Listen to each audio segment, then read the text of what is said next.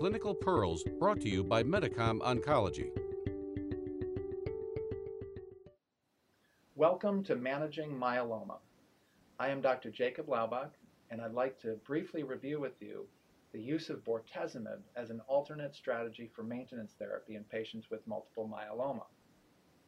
The preponderance of data from phase 3 clinical trials evaluating the role of maintenance therapy in myeloma stems from trials involving lenalidomide as the maintenance option.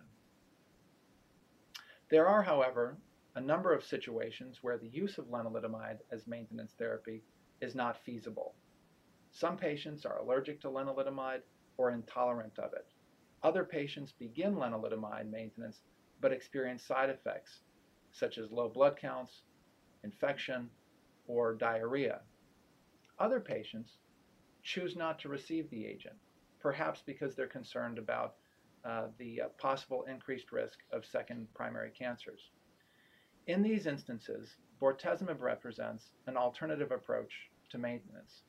My practice with regard to the use of post-transplant maintenance therapy or bortezomib maintenance in patients who are transplant ineligible is guided by the results of the HOVON GMMG clinical trial, which incorporated bortezomib as a component of the patient's treatment regimen from the time of induction therapy through maintenance.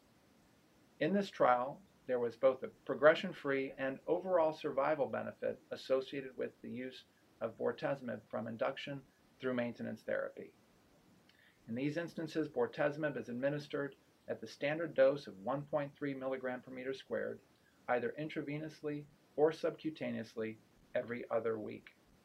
Generally, bortezomib in this context is very well tolerated. Important side effects are peripheral neuropathy, gastrointestinal symptoms, and increased risk of infection, including shingles. Patients should receive appropriate supportive care addressing these issues. Don't forget to subscribe to the Medicom Oncology podcast channel for more clinical pearls.